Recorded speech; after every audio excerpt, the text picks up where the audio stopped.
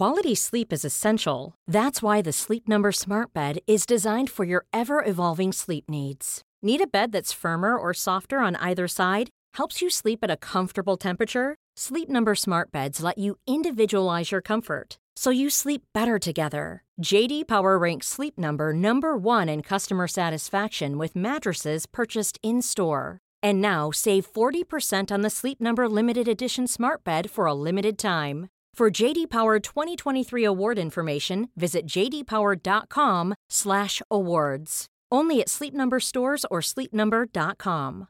Ready to pop the question? The jewelers at BlueNile.com have got sparkle down to a science with beautiful lab-grown diamonds worthy of your most brilliant moments. Their lab-grown diamonds are independently graded and guaranteed identical to natural diamonds, and they're ready to ship to your door. Go to BlueNile.com and use promo code LISTEN to get $50 off your purchase of $500 or more. That's code LISTEN at BlueNile.com for $50 off. BlueNile.com, code LISTEN.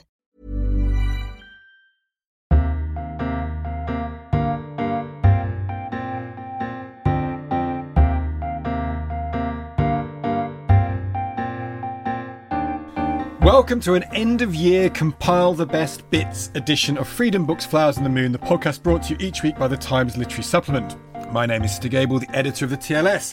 This is our look back on the podcasts of 2018, in which I've introduced my colleague Thea Lenarduzzi in a number of tortuous ways. Tuberculotic, an imperious chatelaine, feudal landlady, a cheese-obsessed ice maiden, and the provolone of the critical community.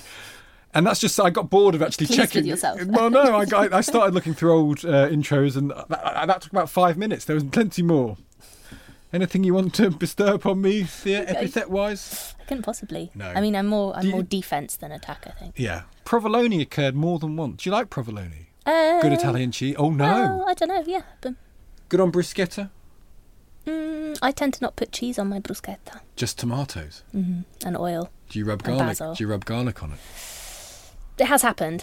But it has happened. It completely depends on the power of the ingredients, on how good the tomatoes are, how good the oil is, how good the basil is. So if it's so all things being equal, purist. What would you do? Like if you had the best quality ingredients, what's your ideal bruschetta? It would just be chopped tomatoes on bread, lots of lovely olive oil, salt, and that's a bit of pepper, basil, torn, not cut. You don't chiffonade. You shouldn't cut the basil. You should tear it. See, we learned something. It's not literary based, but I think the food is a running theme. It has been a lovely year. We've really enjoyed doing this podcast, and we're grateful to all of you for listening. You've given us literary reviews on iTunes, tweeted us your listening locations, and you've grown in number every month. So we are very grateful. Thank you very much. And as a present, and if we're honest here, to make slightly less work for ourselves over the Christmas period, yes, we have compiled a look-back issue. The Simpsons always used to do. They always got like episode 19. They do here's some of the best bits. We've done that. It's not as good as The Simpsons, alas, but we've got 4 of our favourite conversations of the year. And they begin, we go back to January, and we talked to Catherine Hughes about Charlotte Bronte. And we asked how easy it was to confuse her with Jane Eyre, which Thackeray, I think, did deliberately. And did he call her Miss Eyre or something like that? I seem to remember. Anyway, and is it a good sign? The question we asked was when a novelist is confused with her character, when the characters sort of break out into real life. And I can't remember what we said. The answer was yes or no to that. Well, probably I think it was a bit of both. A bit of both, yeah. I mean, this episode is part of a kind of a prolonged festival of Bronteania, or Bronteania, I mean, isn't it? It sort of began in 2016, the year of Charlotte's birth, and it will keep us going until 2020, which is the bicentenary of Anne's birth. But this year was, in fact, though we're choosing Charlotte Bronte here, it was, in fact, the anniversary of the birth of Charlotte's sister Emily, whose Wuthering Heights we also discussed around the middle of this year. Noting too that there was an anniversary of Kate Bush's epic reimagining of Wuthering Heights. Were they not born on the same day? Yes, and there was that as well. Yeah. Funny old thing. Exactly. Karma, the things we learn. But here, yes, we're talking about Charlotte Bronte's astounding Jane Eyre. Lovely. Then in February, David Baddiel came in to talk about his essay review that tried to answer the question why are Jews so good at comedy? it contained this Jewish joke, which I think is kind of indicative of his approach to the whole thing. It's both funny and sad, and it involves a Holocaust survivor who dies and goes to heaven. On arrival, he tells God a Holocaust joke, and God says, "That isn't funny." And the survivor replies, "Oh, well, you had to be there." Which is a brilliant joke however you analyse that, it's because it's kind of clever and thoughtful. And the piece, and he was very good, David, I think, on this subject of why it is extraordinary. And he said the history of American comedy is effectively the history of Jewish comedy. And yeah, exactly. And also, and how that hasn't sort of come over here, how there is this history of Jewish comedy in America, but there isn't here. And in part, that's obviously because the community here is smaller. But also in general, I think he was really interesting on the rules of telling jokes, what is acceptable. And he encourages, Baddiel encourages a kind of literary criticism of jokes, doesn't he? Is the joke humanising or is it reductive? Also, is there such a thing as too soon when it comes to telling jokes after Me Too or Jimmy Savile? Is there such a thing as too soon? And actually, I think you can analyse this endlessly. And his sitcom, not sitcom, it's called My Family Not a Sitcom, his stand-up show is 2 hours of talking about his mum's infidelity prior to her death and his dad's dementia, and is an exploration of those things. And it's kind of endlessly a fascinating topic of what makes you laugh and what are the ethics, because jokes and ethics are kind of connected, aren't they, together? What and why is a bad joke or a cruel joke particularly bad? And that, before you even get into questions like offensiveness as well. So there's a lot to get into there. Then in June, Margaret Drabble dropped in to talk about the reissuing of all 22 volumes of Muriel Sparks novels. The literary output of this writer, in Drabble's words, he called her a fine woman bashing triumphantly away at the typewriter that tormented her. Gabriel Giusepovici actually nominated the collection as his book of the year, saying he was moved, dazzled and made profoundly happy by these remarkable works.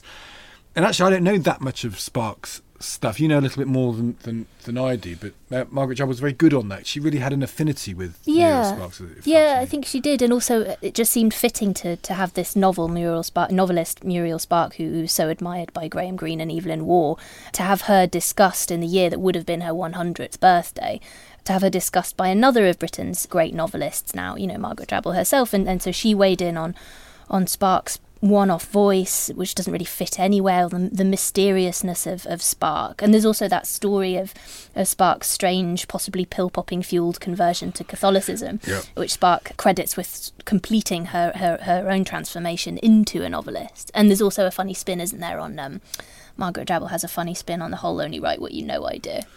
Yeah.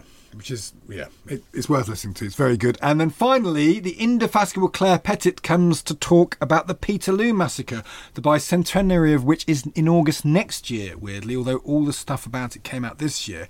She loved Mike Leigh's film on Peterloo, although our history editor, David Horspool, really didn't like it. He told me all about that.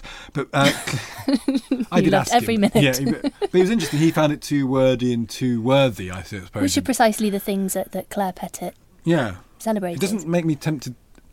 I don't know. It's interesting. See what you think, whether it's worth going to. But she was, and it's interesting about how we commemorate events like that and the relevance of it, because workers' rights, state suppression, enemies of the people and the like are always timely subjects. So that is 4 examples of this podcast. We hope you remember them with pleasure or you're hearing them for the first time. Do enjoy this look back, and we look forward to doing more of the same in 2019.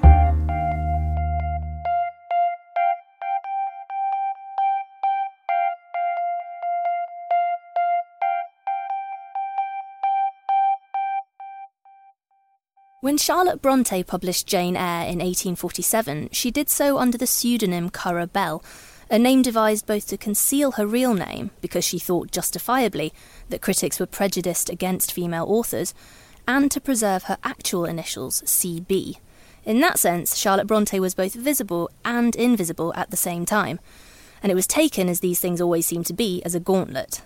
To complicate matters, she added a subtitle to the fiction, an autobiography. And so the chase was on to unveil the real author of this book, described as preeminently anti-Christian, immoral and sexually improper, as well as, to anyone who was really honest with themselves, extraordinarily good. Ever since, a tendency has persisted to see author and work as neatly overlaid, to seek to expose the real life in every fold of the fiction, and to conflate utterly text and context. This is true in literature more broadly, of course. Think of the much more recent hunt for the real Elena Ferrante.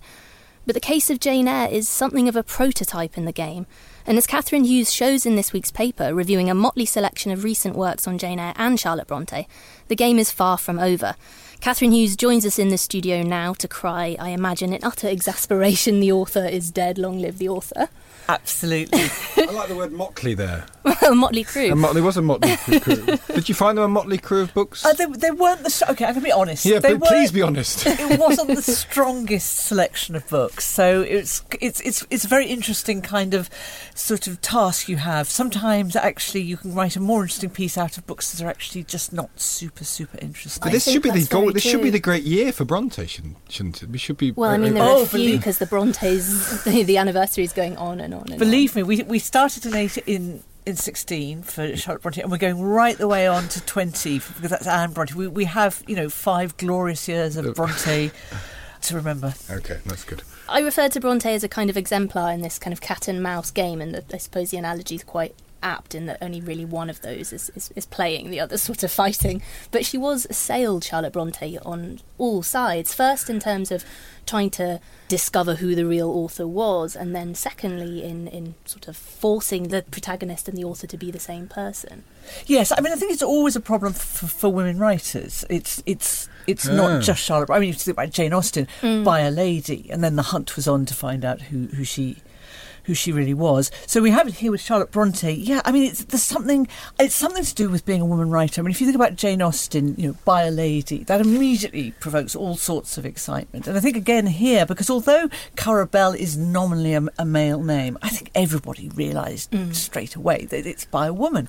That's completely kind of intriguing. Who is this person? This kind of person with sort of transgender kind of identity, but whose writing has the most extraordinary female voice, the kind of female voice you haven't heard before.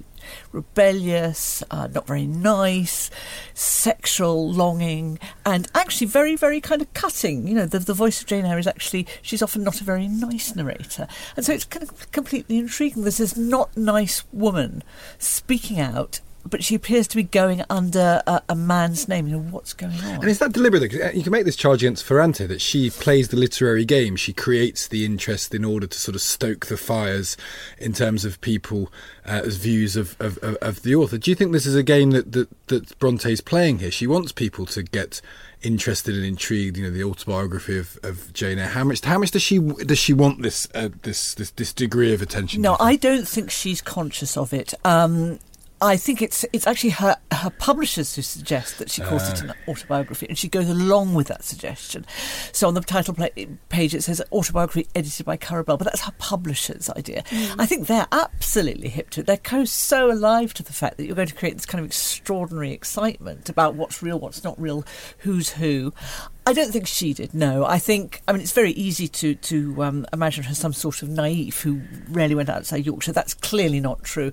But I think there was a naivety there as well. And I think, like so many of us, I speak as an author, we both sort of long for acclaim and absolutely hate it when it comes. And I think, she was wrestling with that as well. She wants people to know who she is. But on the other hand, it's absolutely unbearable to feel that you're going to be picked over in public. In a sense, the naivety that you mentioned, it's on the part of the reader as well, though, because certainly when she was first published, you almost can't blame people for just jumping to the conclusion that this must be autobiographical, because it was probably one of the earliest times that we've had such psychological depth and truth from a woman. I think George Henry Lewis described it as the first woman rather than just a pattern. I think that's absolutely right. I mean, that voice, it sounds like she's jumped off the page. She's saying you. She addresses the reader as you. You, if you knew what it was like in the Red Room when I was tied to a chair as a 10-year-old and punished, if you knew what it was like to walk into Thornfield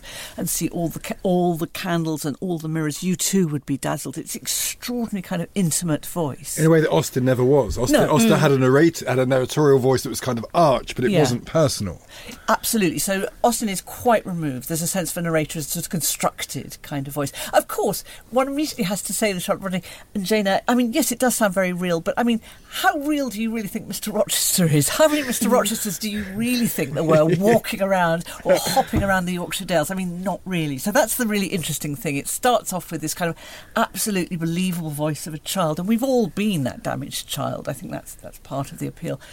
And then she gradually takes us into a world where actually most of us haven't met Mr. Rochester, and most of us haven't found, that we're in danger of having our houses burnt down by our employer's first wife, thank heavens.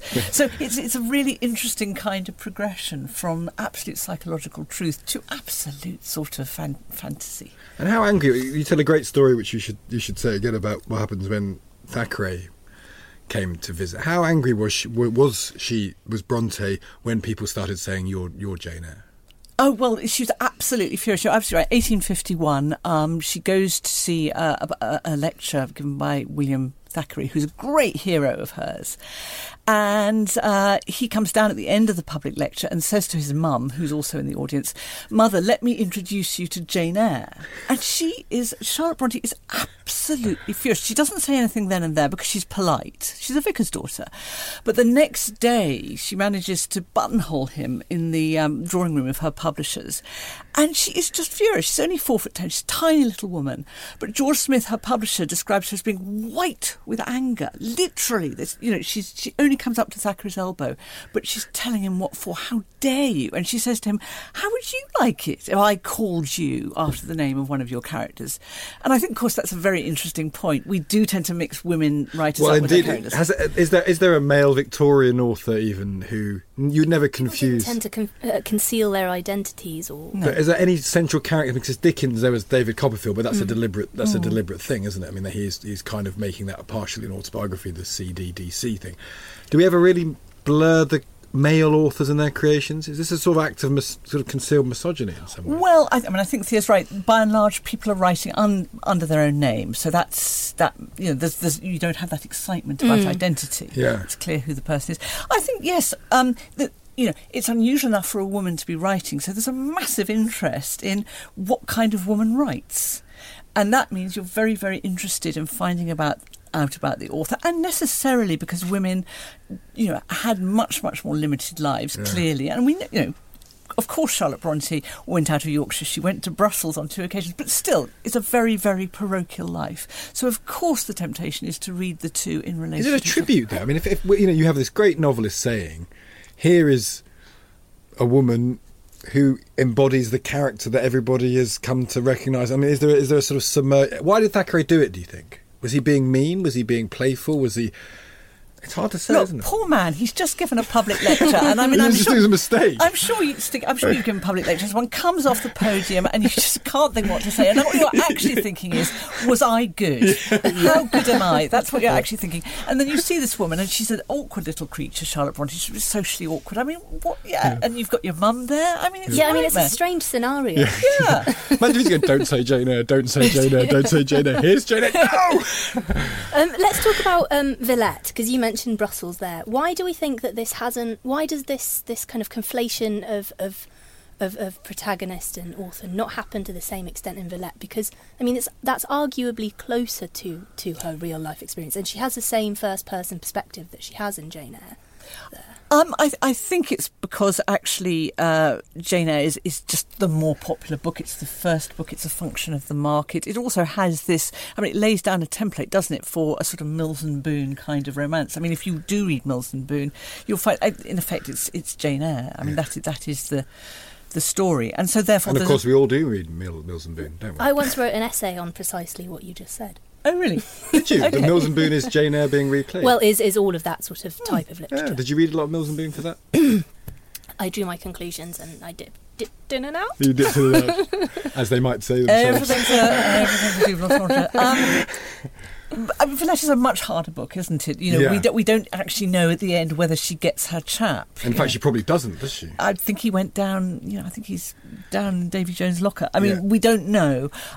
It's much less easy. It's a sort of broken back novel in a sense. It has a very odd narrative structure. It's often described as the first sort of modernist novel. So it's very much about interior experience, but that sits rather oddly with a very well realised. It's a rewrite of her first attempt at a novel, isn't it? Is there the Professor? Did she originally? Did she write that? Have I misheard that? The Professor is a distinct book, but it is also set in Belgium. Oh, so it's okay, Yeah. okay. And do you think? I mean, the Sophisticated Judgment is a better book than Jane Eyre? It's a more interesting book. It's much more interesting. Yeah. Precisely because it's an open-ended book. Yeah. It feels very modern, doesn't it? It's a modernist book. It feels open-ended, ambiguous. It could go in all sorts of places. We never quite know what's going on. And it's kind of hard to discover Jane Eyre again, because Jane Eyre comes with a lot of cultural freight in a way that I imagine a lot of people have never read. I mean, it's not, whenever at university, it's not discussed. When you're at school, I find Jane Eyre is this sort of dominant cultural thing, idea of Rochester and the Mad Woman in the Attic. It's so much easier to turn into marketable stuff, though, whereas Villette is, for all the reasons, Catherine, you were explaining, is much harder to contain and package. It's really interesting what you say about Jane Eyre and how we all know, because I reread Jane Eyre when I was writing this piece, and of course, I've read it many times, but what one always forgets is there is this very long section where Rochester isn't in it. If you remember, she goes off, she wanders on the moors, and she bumps into her cousins, St John Rivers, who's a rather upright sort of missionary clergyman, and two rather drippy sisters. And that takes up a lot of space in the book. Now, you never see that in the films, you never see that in the television adaptations. So there's something about Jane Eyre that Theo's absolutely right. It does lend itself to commercial product, but it lends itself also to quite kind of radical excising. You can take that middle section out. And how did you feel when you reread it? When you reread it? I know I'm supposed to. So this is the awful thing. I know I'm supposed to say, that I feel that the extra bits add so much richness and depth, and give a much fuller reading experience. They're so boring. I mean, nobody. Did you skim? No, I didn't skim because I'm a good reviewer. Yeah. But it's just so dull, so tedious, and that's what one forgets. You will search very hard for St John Rivers in any of the adaptations. That's interesting, and it's just become known almost as a symbol. And was that true for her life? Did she feel that she was always known as Jane Eyre, even as time progressed, even as she produced other books? I think she did, and it rankled, and it certainly rankled with the man that she married. She famously married her father's curate at the end of her life. He was furious. He couldn't bear that sort of thing. In fact, he would pretend not to not understand what people were talking about when they tried to mention Jane Eyre and Charlotte Bronte in the same sentence. He'd sort of go, I'm sorry, I don't really what you're talking about. Which is why, on a concluding point, it's so interesting that someone would choose to write a spin-off novel from his perspective as one of the books that you've reviewed in this spread. And we have to leave that as a kind of a tantalising thread and hope that people will go and read the piece, because there are two bizarre spin-off novels that you've looked at here. Absolutely. Two odd novels in which novelists have chosen to sort of inhabit a role, Belle Nichols in the case of one and Mr. Rochester in the case of the other, and rewrite the whole plot. But I think what's interesting is maybe not so much those works, but the fact that something about Charlotte Bronte and Jane Eyre that just pulls us all in and makes us want to have our own go at it, to rewrite, to fiddle, to play with the boundaries. I think that's a good place to leave it. Catherine Hughes, thank you so much.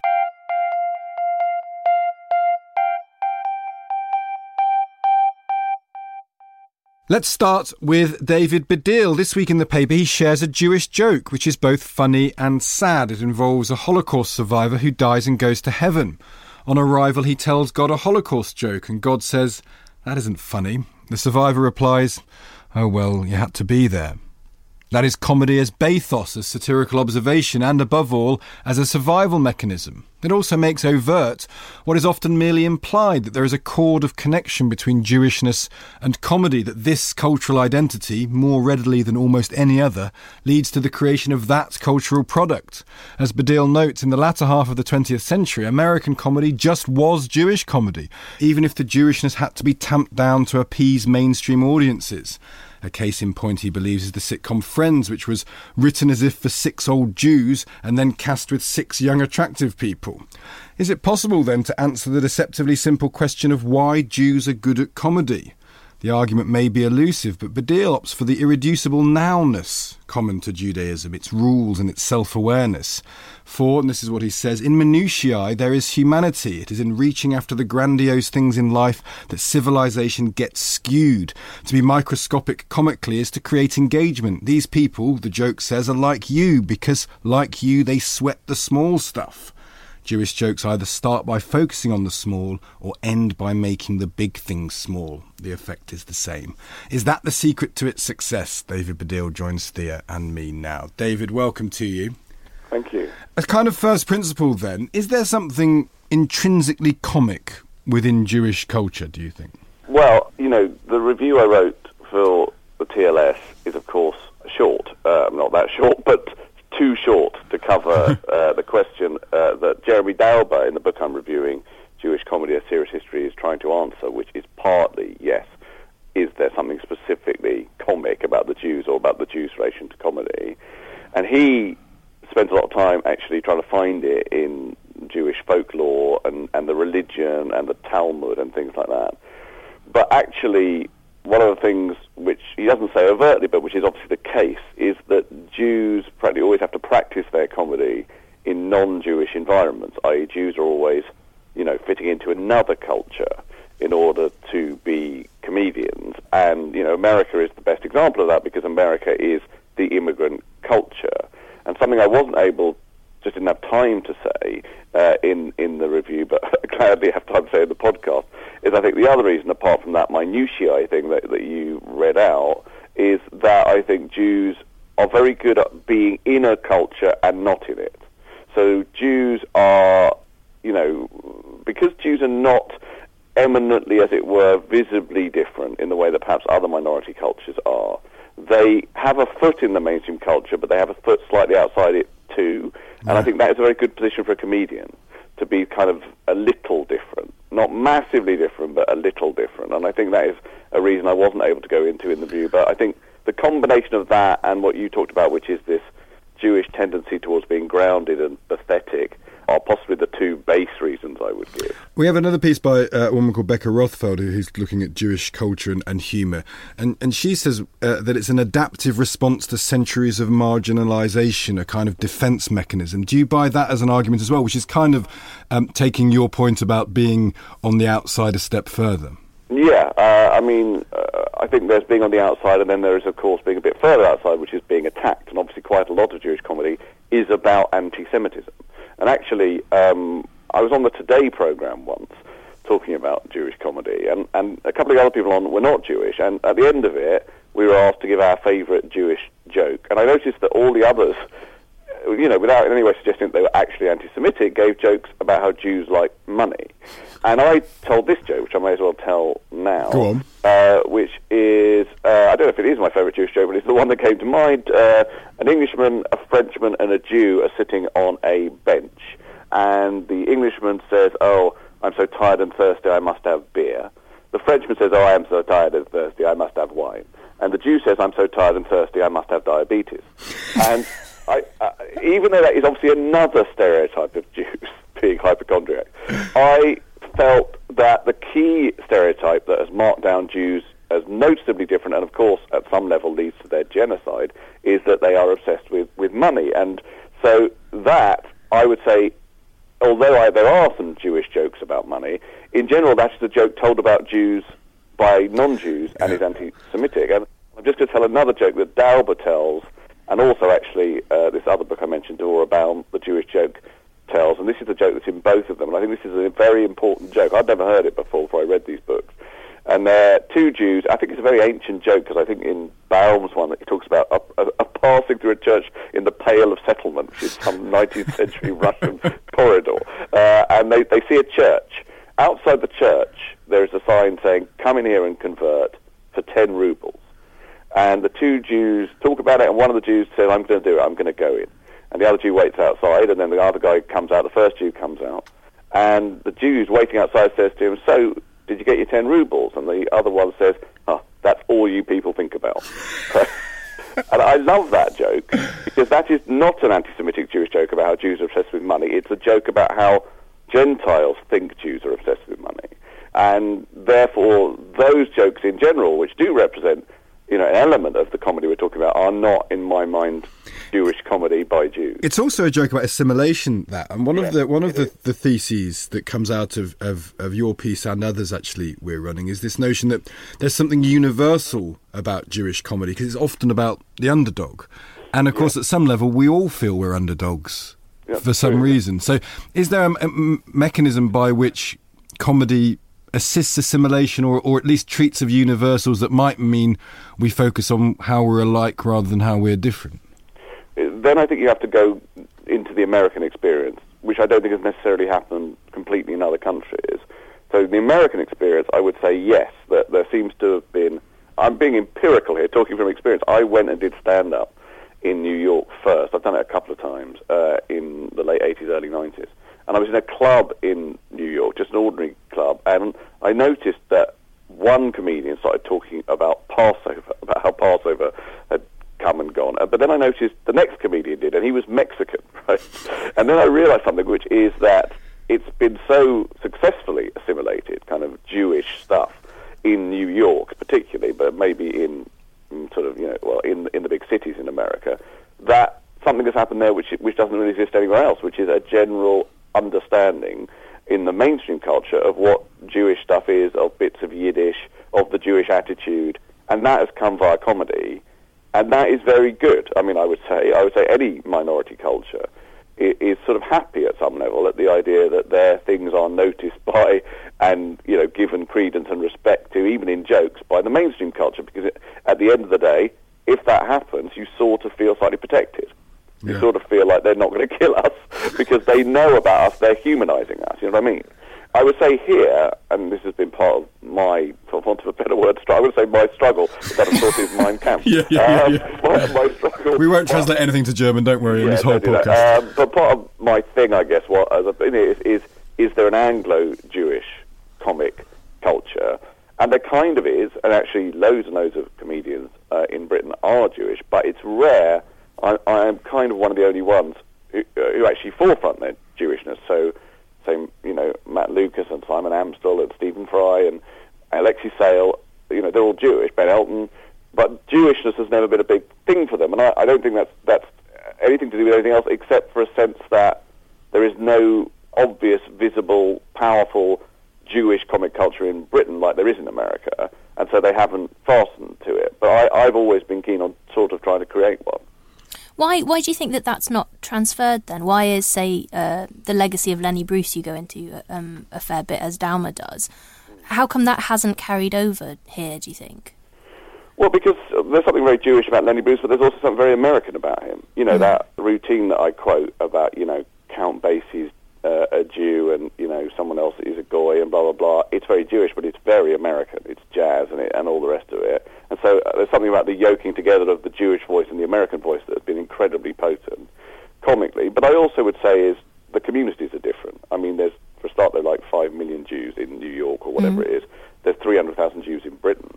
So it's a small community. And I once said someone once said to me of the Jewish Chronicle, that their basic headline is, "Oh, they hate us." And I said, no, it's, "Oh, they hate us, and let's not make a fuss about it." because Jews in Britain are British, and so as a result, they don't really like to put their heads too much above the parapet. They're reserved. And that's not good if you want to be Larry David, because Larry David is loud and, makes a thing about him being Jewish. A lot of Jews in Britain still have that thing, which, to be fair, is a slightly European thing. Like many Jews, we come from, running away. We come from refugee stock. There's a fear of I don't know if I want to talk too much about being Jewish. And in a much more banal way, I would say, if you look at, say, Simon Amstel, Matt Lucas, Stephen Fry, whatever, they are gay, and I think becoming someone who would talk about stuff, gay was a cooler thing to talk about than Jewish, I think. This sounds like I'm criticising them. I'm not. I'm just saying that I think Jew has not been a particularly cool identity in Britain for a comedian to talk about, but I'm doing my best. So I've done my best to make it. You failed, David. David Baddiel, you have failed to make it cool completely. This is slightly off the point, but as we're talking about American comedy, why is Friends Jewish? I think it's to do with just the sort of way they talk to each other. It was the same in Seinfeld. The thing that I say about Seinfeld is that, it was Jewed down, as it were, for the mainstream culture. But what I mean by that is that George Costanza is Greek. Yeah. And obviously, he's Jewish. He's ridiculously Jewish. Elaine is meant to be non-Jewish as well. So the only non-Jewish character in Seinfeld is Kramer. But it was felt by networks at the time that would be too Jewish. And with Friends, it's just in a way the way they talk to each other, the cadences, and again the bathos and whatever. To be fair to Friends, two of them are Jewish. Monica and Ross are Jewish. Geller, and it's not highlighted that much, but in fact Seinfeld talks about it much more. And there's a very famous Seinfeld episode where Seinfeld's dentist decides to convert, and he tells Jerry a Jewish joke while he's on the chair, and Jerry's kind of outraged. and then later on he discusses why he's outraged, and George says it's because, because you don't want him to be Jewish. And he says, no, I don't think, it's because of the jokes. I just don't think he's funny enough. And so that, that's a very Seinfeld thing, is that Seinfeld was prepared to go into the nitty-gritty of Jews and jokes. I don't know if I ever saw that in Friends. Yeah, it's more self-conscious at Seinfeld. I began by quoting that very good Auschwitz joke that you tell, and I've seen you tell it on social media as well. I think it's brilliant.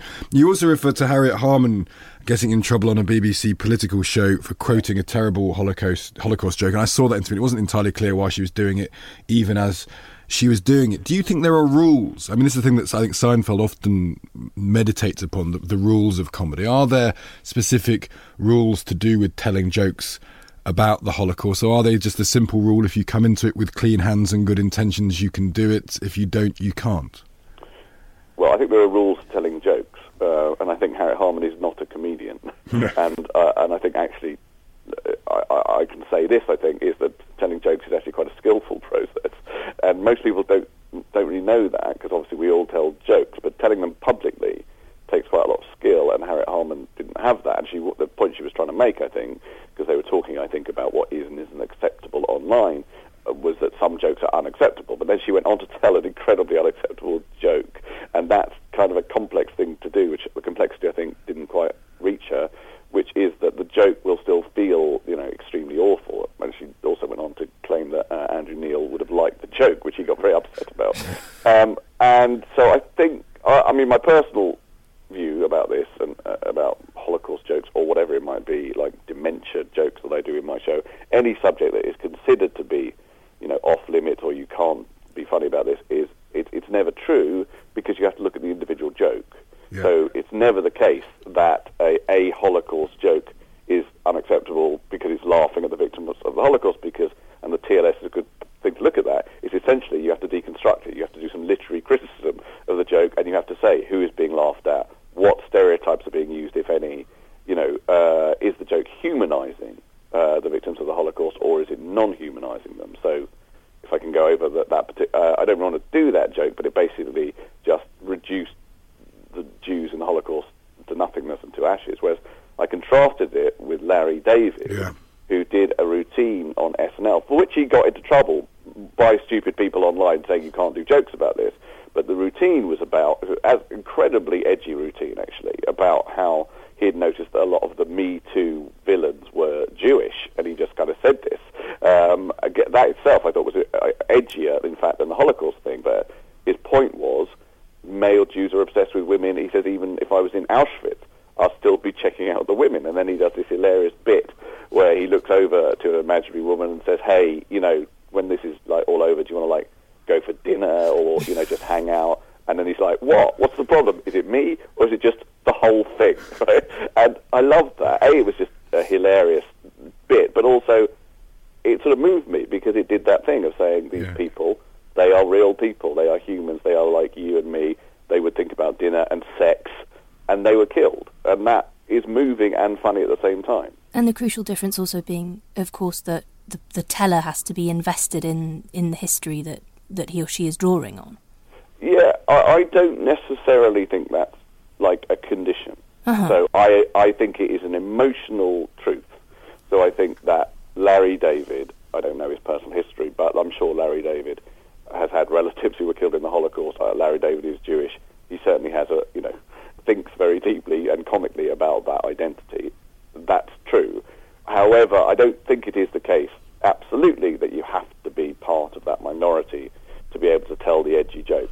I think it definitely helps, because you probably just are invested in the truth. It's hard to imagine a non-Jewish person doing that joke, though. Yeah, it is hard to imagine it. I accept that. But I still think it's about deconstructing the meaning, rather than necessarily just basing it on the identity of the teller. we talked on social media, David, about, do you remember when James Corden told jokes about Me Too? Yeah. And he told jokes about Harvey Weinstein, and it was just 2 days after the story really broke, and he was excoriated for it, and arguably not because it's wrong to tell jokes about Harvey Weinstein, because actually puncturing the bubble of Harvey Weinstein is something that comedy could do very well, but it seemed he just didn't do it with enough ferocity or enough skill, so he was criticised for doing stuff about something that's not funny, in inverted commas. I defended him online, got into various fights about that. I mean, I think it was complicated.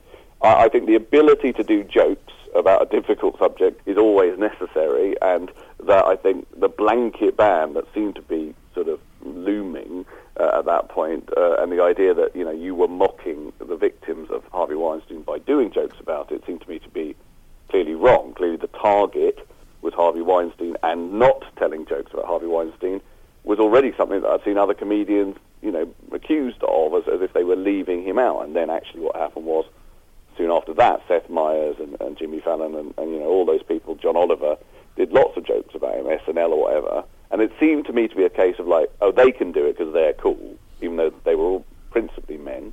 But James Corden can't do it because he's not cool. And I thought that was unfair. Having said that, they weren't very good jokes. And I guess it might, at some level, come down to that. Is there such a thing as, this is something that people often say, and I remember in the wake of the Jimmy Savile affair as well, is too soon. People say, you know, oh, too soon, too soon. Is there such a thing as too soon?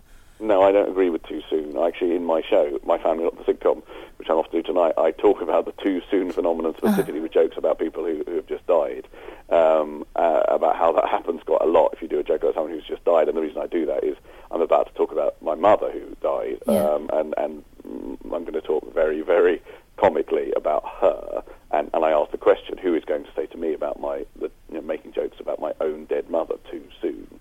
And I don't really agree with that, although obviously we all know the comedy is tragedy plus time thing. I sort of don't accept that really. I mean, I sort of feel the truth of it, I guess. I mean, for example, it's quite common now in American movies to see 9/11 jokes.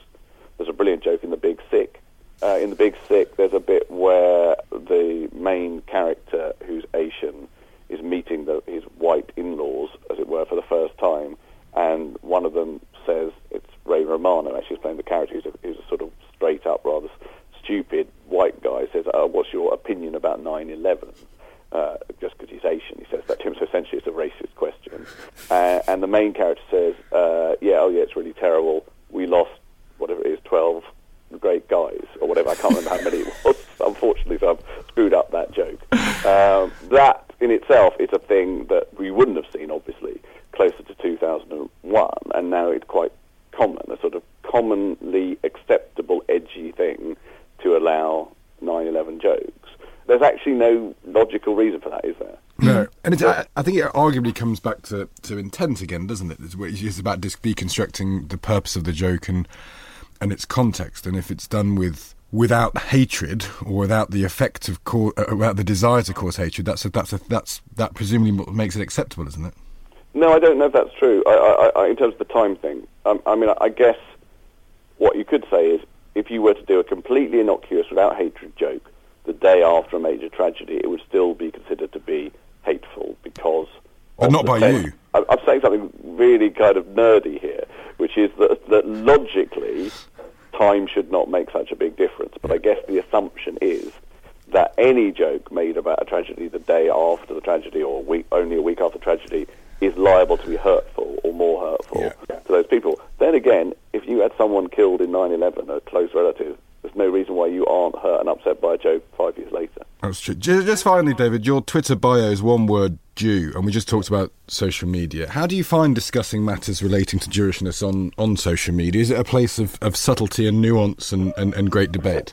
I doubt it very much. No, it's not. And actually, as you know, I get into a lot of conversations with both straightforward anti-Semites, but more often, and this is more complicated in a way, people who don't really know what anti-Semitism is and don't really recognise their own anti-Semitism. Actually, to bring it back round to comedy, I happened to tweet yesterday, just because I was watching it, and I love The Simpsons, so I should make that absolutely clear, but I happened to tweet yesterday that I was watching the episode in which Krusty the Clown is sort of revealed as Jewish. It's a big, very Jewish episode where Jackie Mason plays his rabbi dad. And I said sometimes when I'm watching, the mean-spirited, obsessed with money Jewish clown Krusty, I think about all the conflicting arguments about Apu. Yeah. And what I meant by that is, as you may know, there's a very big discussion going on now about whether Apu is a racist character, and one Asian writer has sort of said that he shouldn't be in The Simpsons and whatever. And I'm not going into... I'm sure that guy's completely right to bring that up. My point really was anti-Semitism, and this is often my point, tends to get left out at some level of the woke Venn diagram. That there just isn't the discussion happening about Krusty and whether or not it's acceptable for this Jewish stereotype. And then what happened was loads and loads of people started telling me he wasn't anti-Semitic. Is he even that Jewish? I don't see it as him being mean and miserly. I think it's just really that he's sort of lonely. And of course, in any other context, that would be, well, goy-splaining is what it is. That would be, I think a brown person, raising questions about Apu would not be told that Apu was, not actually a racist character or whatever. It comes back to what I was saying earlier, which is that Jews are not seen as quite different enough to justify, owning that position as ethnic minority with its own, stuff that perhaps it's trying to protect. David, we could talk about this forever, but you better go and get to Birmingham to do your show. Yeah, do some much of this material. Yeah, David, thank you so much for it's a wonderful piece. I really hope people go check it out and read it. Thank you so much for joining us today. Thank you, Stig. Thank you, Thea. Cheers. Thank you. Bye. Bye. Good luck.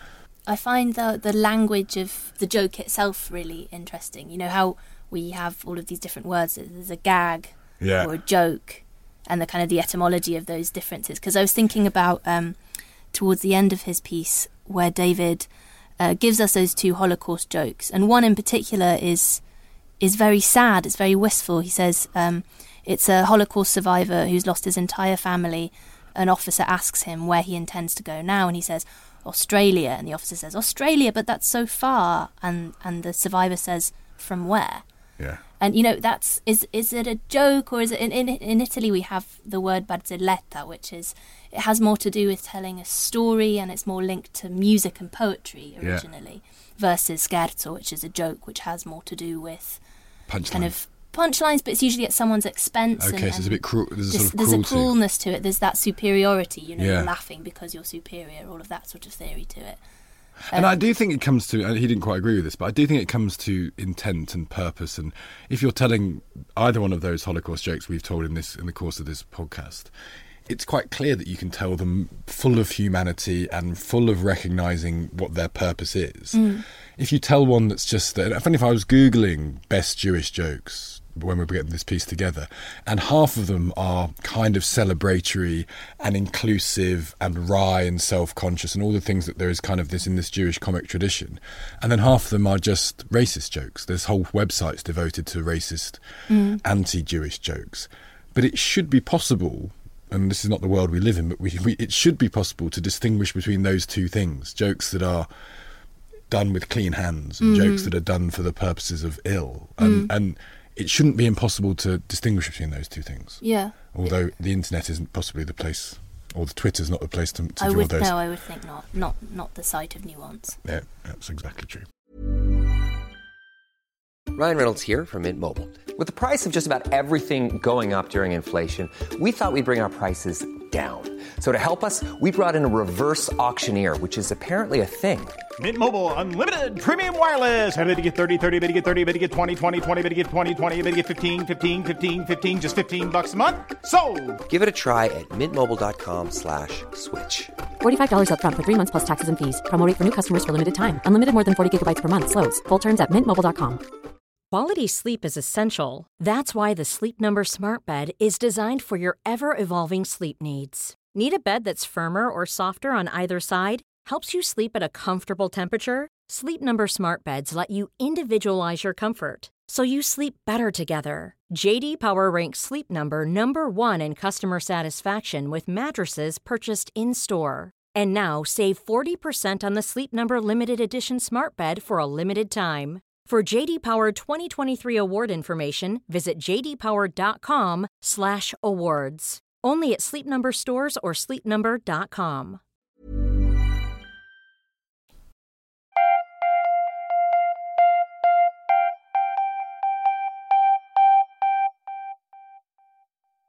Another year and another literary centenary to celebrate, this time that of Muriel Spark, who, had she not died in 2006, would have turned 100 this year.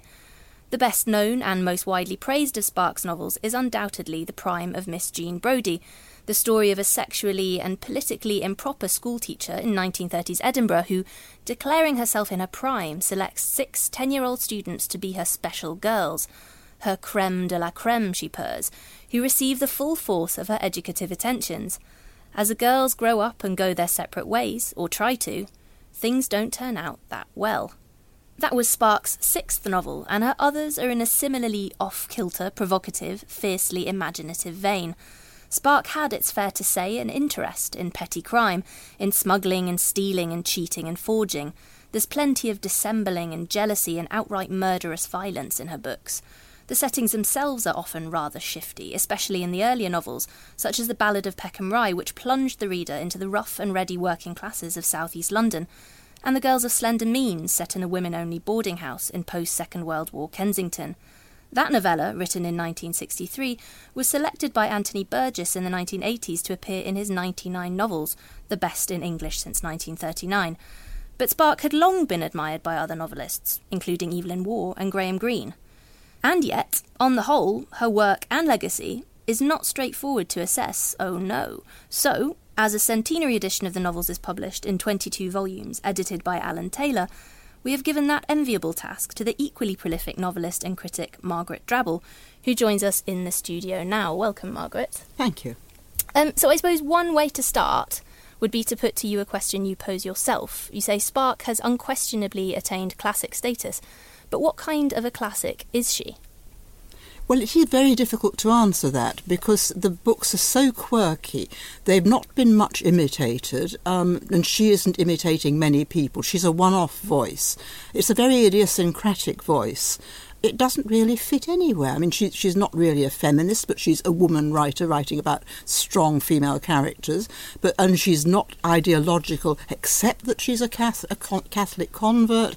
But again, that plays very mysteriously in her work. And she's not a Catholic novelist in the obvious way that her admirers Graham Greene and Evelyn Waugh were. So it's very hard to know exactly where to place her in terms of narrative style or ethical background. Has she been co-opted by feminist movement? Is there a sort of sense that people want her to be a patron saint of feminist writing, but she doesn't quite sort of match that? She doesn't fit at all. I mean, because her characters behave very badly as feminists. I mean, they collaborate with the enemy quite a lot.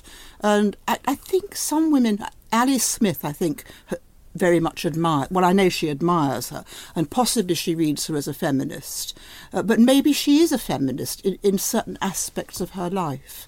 I was talking about her with Nell Dunn last night, who greatly admires her, but we were wondering quite what the kind of moral centre of her work is, and it's really, really hard to define. But she's, you mentioned she had this famous conversion to Catholicism in the 1950s, which is quite an interesting story in itself, but what her reasons for doing that are quite illuminating, and presumably it was almost like she was trying to find a total vision, a total world in which to situate her books, but as you say, there's no complete moral universe there either. No, and there's no continuity of it. It's a very, very strange conversion. I mean, I think that she converted, and she probably wouldn't have disagreed with this, because she was in a very, very bad mental state. She was popping pills, she was hallucinating, she was paranoid, and she was saved from this by conversion, according to her.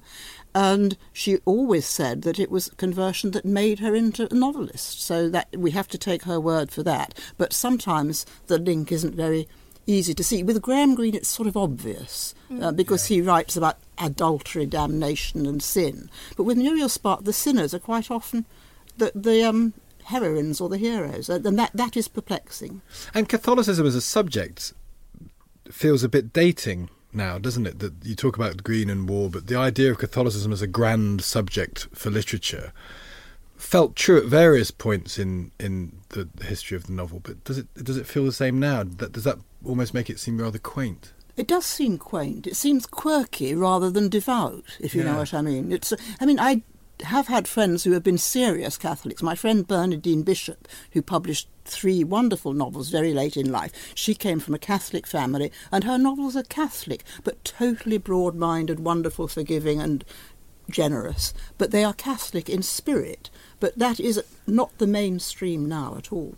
Yeah. So do you have a favourite novel of hers, or one that you think best encapsulates her style? I mean, perhaps the two things aren't the same there. Well, The Girls of Slender Means is very good, but I'm not sure if I like it. I mean, it's so strange that you admire these books, you enjoy reading them, and you're not quite sure how much you like them. I like one or two of the late ones very much. I like Symposium, which is about a crazy, disastrous dinner party, and it's all told in narrative reverse. It sort of begins at the end, and it is just very funny. So there are sort of different reasons for liking them. I don't like the early ones very much. They are gloomy. I mean, they're set, as the introduction said, in a kind of gloomy backwater of bad behaviour, and they're depressing. And that partly was the post-war feeling of the 50s. Food was terrible, lodgings were terrible, life was terrible. And the later ones have much more glamour in them, and that's more enjoyable. There's always the wild streak, though, even in the gloomy kind of, the Ballad of Peckham Rye, Yeah. or there's always this wild streak, almost like Bulgakovian rompishness. Yes, there is. I mean, she did love things to go wrong and terrible things to happen. And she's not always quite clear about whether they're supernatural or whether they're just natural. I mean, is the character in the Ballad of Peckham Rye the devil, or is he just a very strange guy? And is he a convert who, what happens to him? He goes to Africa and comes back again. There's very, very strange kind of freelance storylines going all the time. She always said that she dominated her characters, but I do have a feeling at times that her characters just sort of make themselves up in a crazy way in her imagination. And what was the relationship with writing and mental health? Because there's a line you use which we put in the subtext, that she's a fine woman bashing triumphantly away at the typewriter that tormented her. Did she get peace in writing, or was it an outlet that she just had to use, do you feel? What was the relationship between that and her mental state? It gave her power and it gave her control. And she was very keen on having control. She was always sure she was right. She wouldn't take editorial criticism. Really? She knew she was right, and most of the time she was. So it gave her a sense of power, which relates to the feminism in a way, because she was a powerful woman. She was in control of her life, and she didn't suffer fools gladly, and she was extremely successful. I think you get a sense of that, don't you, in the titles of some of her books: the public image, the driver's seat, territorial rights. That is absolutely true. And I did find the driver's seat very interesting, because I'm not sure, I could never discover whether Muriel Spark herself could drive. But she loves the phrase, the driver's seat, and not only in that novel. It's as though she wanted to be in the driver's seat. I think she may have driven, because there's a reference to buying an early car. But whether she drove it or not, I don't know. That's pertinent to your own writing as well, though, I should point out, because you sort of never had a protagonist who could drive, because you could. Yeah, well spotted. Yes, absolutely. That's true. It is true. But after I passed my driving test, all my characters could drive. I used to have to invent weird excuses for why they weren't driving to a place, why they were on the train or the bus, and the car was in service or it had broken down or something. Because you didn't feel you could write about something you didn't know? I just never thought of it somehow. No, I would have felt a fraud describing driving without being able to drive. And of course now I'm sorry to say, I love driving, and so I quite like describing driving journeys. That's strange. What was it like reading there's 22 volumes here, there's lots of stories. What was the experience for you as a reader? I mean, because presumably, had you read all of these before? No, I hadn't. So what was it like rereading and reading Muriel Spark for the first time? Was it enjoyable? Were there moments of longer where you thought, oh... I was never bored. Really? It was really interesting. I was sometimes annoyed or upset or perplexed is a good word. I was perplexed, but I was never bored. The only bit that I found myself bored in was in a late novel called The Takeover, which I had reviewed long ago for the New York Times, and I really hadn't liked it very much. And when I read it, I could see why I hadn't liked it. And there's an orgy towards the end, which goes on. And unlike most of her orgies, is boring. Yeah. There's nothing worse than a boring orgy. Exactly. It doesn't work at all on the page or off. I think that's exactly right. Does she have a style, Mark? I was trying to think about that, because I've only read a couple of her novels, but it's quite hard for me to to summarise in my own mind what the actual style of the writing was, because it's efficient. It feels to me it's not. She's described as arch, isn't she? Well, it is interesting. The words like pert and arch do come. She's very epigrammatic, I think. I mean, she likes a well-turned epigram, and she doesn't get flowery. No. But she's got a very good use of language. It's controlled, I suppose. It's very, very controlled. I mean, you could say artificial. And in fact, the arch pert thing is a sort of female posturing. A male writer wouldn't write like that. So or would a male writer be called arch? Yeah, or would pert? not be called And that. that's interesting because you might find that sort of epigrammatic efficiency in a man would be called epigrammatic efficiency, and in a woman might be called pert. It's possible, though I think there is something gendered about her, the kind of jokes she makes. Also, she's very interested in fashion and is very funny about what people wear. There's a wonderful scene, I think it's in The Takeover, where these fake thieves turn up at a mansion with lots of paintings in Italy, and they're admitted and served lunch.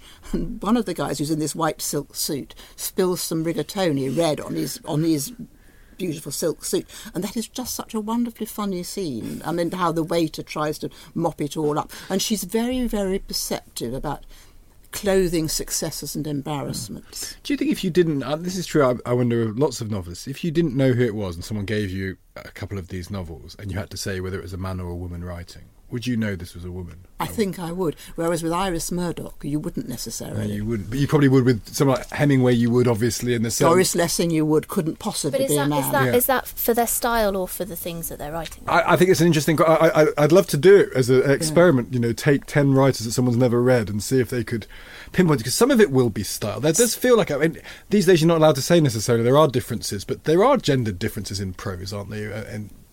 Yeah, I don't know about that. I mean, I think it's mostly content, frankly. I Really? think it's the kind of material that people choose to be interested in, like clothes or babies, hunting, war. I mean, if you look at sort of Philip Roth, or there's a different agenda there altogether, and it's not wholly to do with the prose. No, that's interesting. We should do an experiment at some point. Yeah, it would be very, very interesting.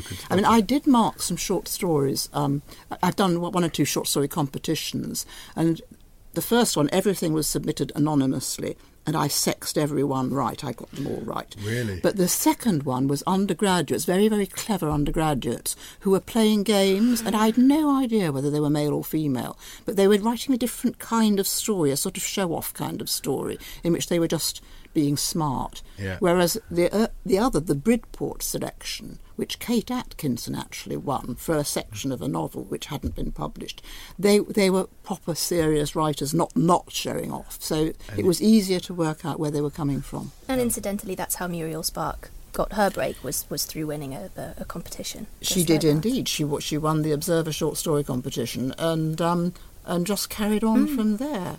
And I remember that competition. I was only a child at the time, but I remember it, and I remember her winning the prize. And you, just on a final note, because I think we'll have to leave it there, you did meet her, so perhaps you could tell us about that. Yes, I probably met her once or twice at a party, but the occasion I remember most was when she invited my husband, Michael Holroyd, and me to lunch. With Geordie Gregg, I think it was. Oh. Yes. And whatever happened to him? Whatever happened to him. And I think it was in some hotel in... I can remember the name of the hotel if I have a moment. Durrant's Hotel, I think it was, where she used to stay. And Penelope Jardine was there. And she was writing her book about Lucan. And she was so thrilled with her own ideas, and I thought, what a weird book. I mean, I really don't want to read that, but when I read it, it is rather gripping. So she was in her 80s, and I think she wanted us to go and stay with her in Italy, but we never got round to it. And was she charismatic? She was fascinating to listen to. I mean, she was tremendously chatty and sort of full of ideas. Yes, true to her name. Yeah, she was sparky. She was very sparky. How lovely. Yeah. What a great pleasure it is talking to you about this, Margaret. It's a great piece as well. And I wonder how many people will have read a lot of Muriel. I wonder if she's one of these authors that people have read one or two. I wonder how many have read all 22 volumes. Yeah, I mean, there are addicts. I mean, there are people who really love the entire oeuvre, but most people have only read one or two, you're right. Yeah, great stuff. Margaret Jobble, thank you very much. Thank you.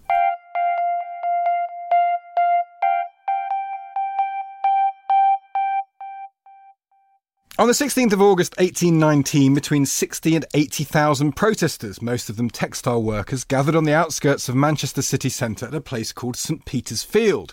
They were protesting appalling economic conditions, the damaging corn laws and a lack of political representation, for this was the era of rotten boroughs and suffrage enjoyed only by the few.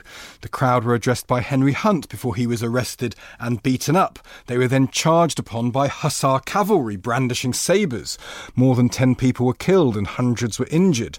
In an ironic nod to the famous battle of 4 years before, the event became known as Peterloo, the Peterloo Massacre. It's the subject of a new film by Mike Leigh and a number of books, all leaping ahead of the anniversary to get first purchase on this emotive subject, because workers' rights, state suppression and enemies of the people are always timely and relevant subjects after all. To guide us through them, we're joined by Claire Pettit. Claire, hello. Hello, thanks for having me. Let's just do a bit of the history before we do how Mike Leigh's tackled it. Do we know, is it very clear why the charge happened, why this protest was ended in this way? Not entirely clear. It's a bit of a muddle. What we do know is that troops were deployed. In fact, 2 different regiments were deployed before the protest. So I think we know there was an intention to certainly be ready to attack the people, let's put it that way.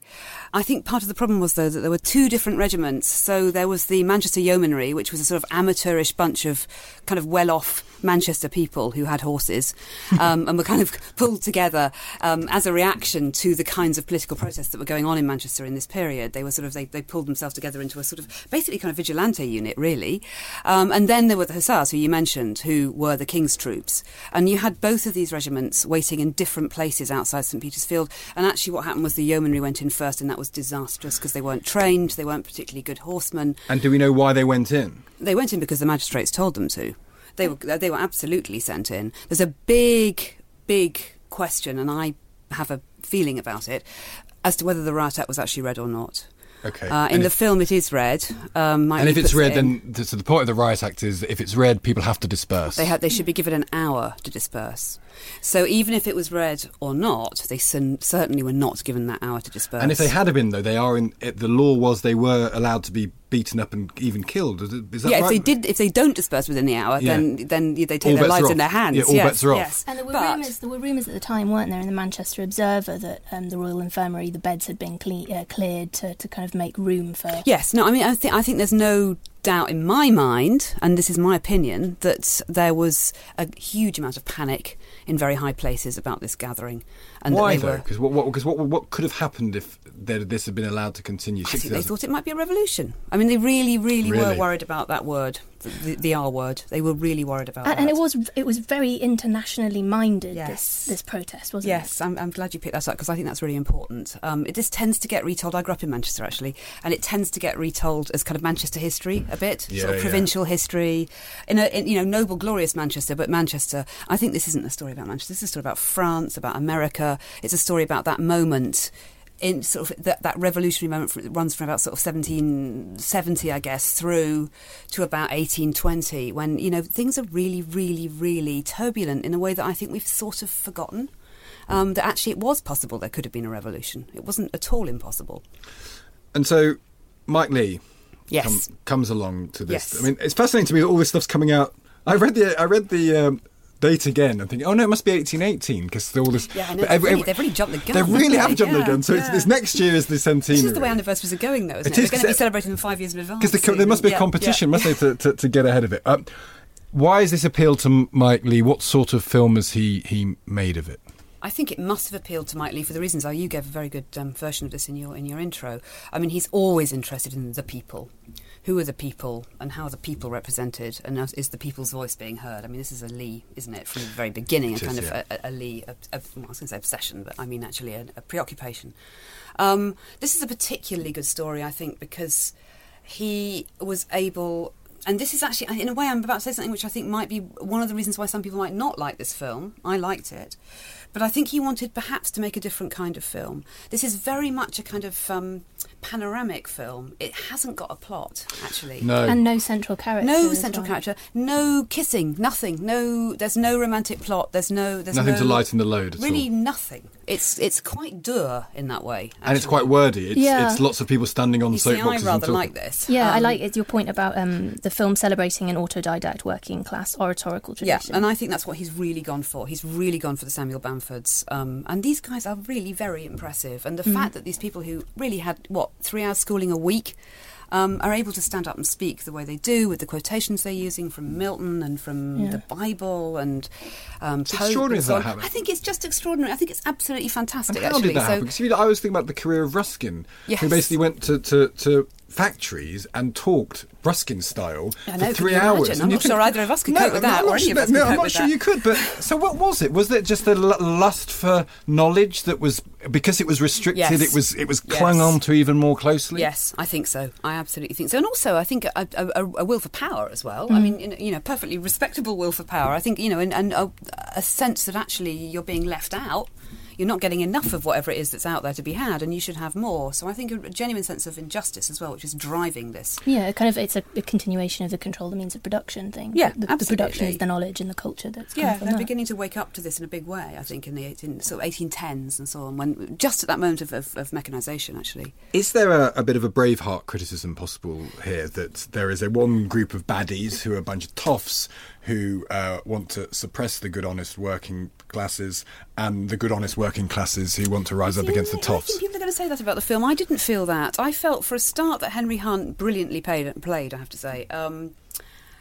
He's a toff. And who was Henry Hunt? I mean, because he was Henry Orator Hunt, wasn't he? Henry Orator Hunt, also known as the Wiltshire Peacock. Very vain, but a brilliant orator. So he was a kind of professional orator, really. I mean, he was born with a lot of land, and he poured all of his personal wealth into the campaign for reform, which is pretty impressive, really. And he goes around with his signature white hat, so you can see him in a big crowded space, and gives these rabble-rousing speeches. Although, actually, I say rabble-rousing, he's quite careful. And one of the reasons that Peterloo was kind of allowed to go ahead, I think, was that when Henry Hunt was announced as the Speaker, he'd done quite well in previous meetings, kind of controlling the crowds, counselling them not to bring weapons, telling them to stay calm, and so on. So this film is not a straight split between toffs and I don't think so. I mean, the magistrates scenes, where you've got the magistrates watching what's going on in St Peter's Fields and trying to decide whether to react, when to react, how to react, that's quite an interesting mix of views, actually. And there are some restraining voices there from the magistrates. So, some of the toughs are saying, leave them, they're incredibly patronising. They're saying, leave them, they're just idiots, don't know what they're doing. But they are counselling restraint.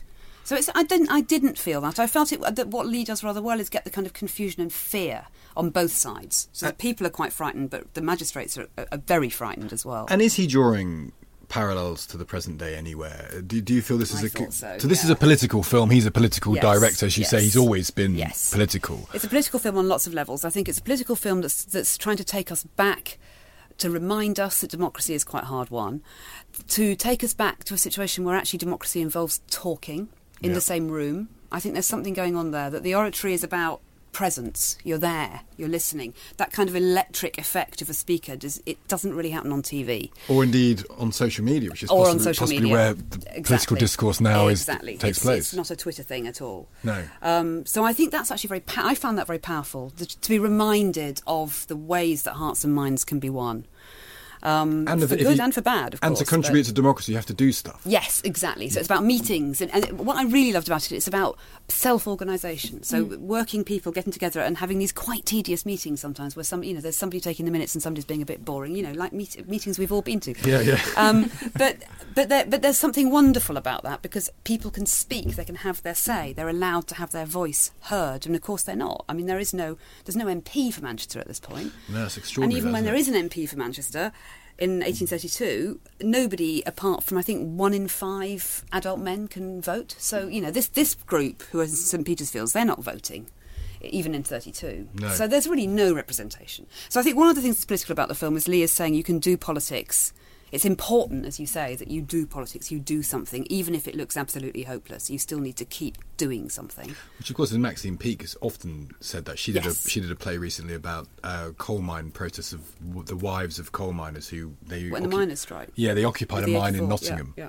I spoke to her about it, and she said one of the points of writing that play is to say that you might have to do things. And it doesn't matter if a protest doesn't succeed. No. Because you can make a case, and we have this with the referendum march, Absolutely. you have it with the war in Iraq march. Does it matter if these marches don't change anything? I think that's a really important point for Peterloo, because it's so easily written off as a failure. You know, oh, it was a disaster, they all got massacred and then nothing happened until 1832. I think absolutely, it's not the way I think about it. I think these are incrementally, massively important steps, and I think that's what Lee thinks too. And the government were more restrictive. I mean... the short-term results were terrible. I mean, it got worse. So, they rounded up even more people and beat them up, put them in prison. And the press restrictions, and this is a story about the press as well. There's a lot of press characters in this story. Really? There's the Liverpool Mercury, there's the Leeds Mercury, there's the Manchester Observer, and of the course Times, it led to the creation of the Manchester Guardian. It did, which was incredibly important. Which then became the Guardian. Yes, and basically won the Corn Law repeal. I mean, it was the Guardian that really got that repeal. So is this pro-journalist? Massively pro-journalist, which is quite a rare film. And also reminding us how important good journalism is, how important serious independent journalism is. Which is possibly, again, a timely discussion. Incredibly when timely. You have Donald Trump yes. saying, I saw Tommy Robinson stood up outside the Old Bailey and he pointed at a journalist. I mean, he's such an idiot, he just copies things that other people have said, but he pointed at a journalist and said, you're an enemy of the people. No, this is really distressing. And then a week after that, Donald Trump, CNN get a pipe bomb sent to CNN, and he blames CNN. Trump's been constantly blaming the press. The morning after. And so there is this feeling, I mean, also journalism don't help themselves and cock things up in a horrible in lots of ways.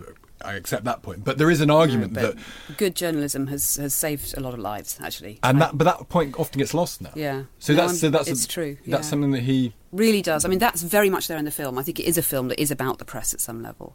I think there's other political kind of echoes there. The scene, I think the brilliant scene where the people in the crowd begin to realise something's going wrong. You know, it's horrible actually, because we've all been in situations perhaps on the edge of this, where a crowd is just getting a little bit out of control or whatever, and you're sort of thinking, where is the exit? And there are scenes where people are beginning to get a bit panicky, not quite sure what's happening. Nobody can see anything. It's all blocked and obstructed and so on. He does that very well. There's something there of Grenfell, I think. There's something there of Hillsborough. Those echoes are, I think, supposed to be there for us. Because the idea is always that if there's a group of working class people, a riot will ensue just because it's inevitable. Yes, and also, why bother helping them? Because they're poor. I mean, I'm afraid that is sort of, in a sense, I think what Lee's position might be on this. And so you can sort of see that in the consecutive ways that Peterloo has been reframed down the years, because there used to be a plaque in Manchester which was very small and blue, and it didn't say anything about anyone dying. It said the crowd was dispersed. Exactly. As if like maybe with a little bit of, I don't know, spray perfume or something. Yes, exactly. It has been changed. Overhauled, yes, and now it's a red plaque. Fairly recently it's now a red plaque, which apparently signifies an event of social significance rather than just... Because actually the blue plaque was to Henry Hunt. It wasn't to Peterloo, it was to Henry Hunt. Because blue plaques are biographical plaques, so they have to belong to someone. So they've quite rightly replaced that now with a red plaque, which is about the people and a social event, which is, of course, very much what Lee's film's about. And it does now say that the crowd was attacked. And people died. There's a little bit of revisionist correction there, which is good. Well, I think you've been a very thoughtful and sympathetic viewer for Mike Leigh, Claire, so thank you very much indeed. Thank you.